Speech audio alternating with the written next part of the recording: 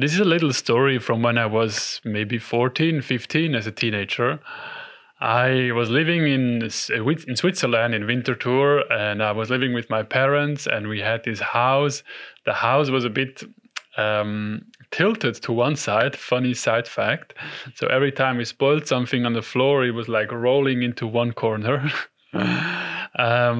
Anyway, so when I was a teenager, I got really interested in computer and electronics.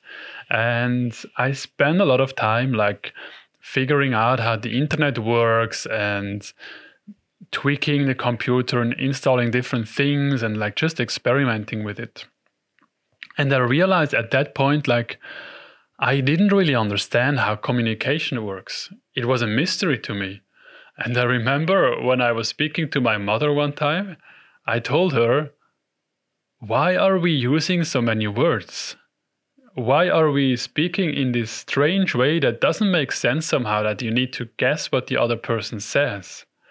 Wouldn't it be much easier if you could have some kind of computer language, some kind of code to speak with each other so that we can make it very clear what we mean and the other person very clearly understands what we want to say?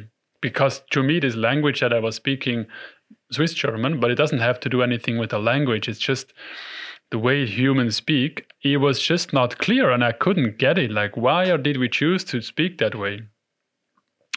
So that was so interesting. And of course, later on, like the more I understood about myself and like psychology and the nervous system and how we are connecting with people, it started to become like clear that we are transmitting so much more energy and information than just the spoken words. We are non-verbally communicating all the time, and there are so many nuances that we can pick up and that we can send, and that transform so much information about how we feel in relation to the other person, or how we feel in relation to the topic or the environment around us.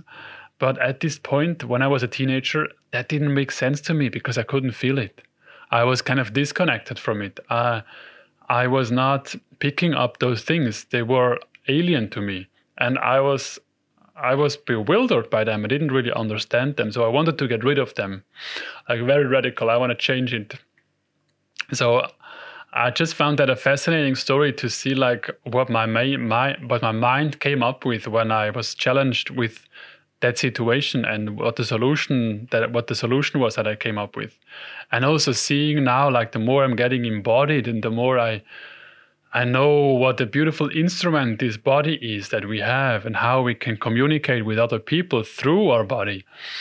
I would never want to change it for anything else. I think it's a beautiful way that we are able to communicate with others, and that there is these subtleties and these things that the mind sometimes cannot make sense of it, but our bodies know, and our bodies know how to communicate.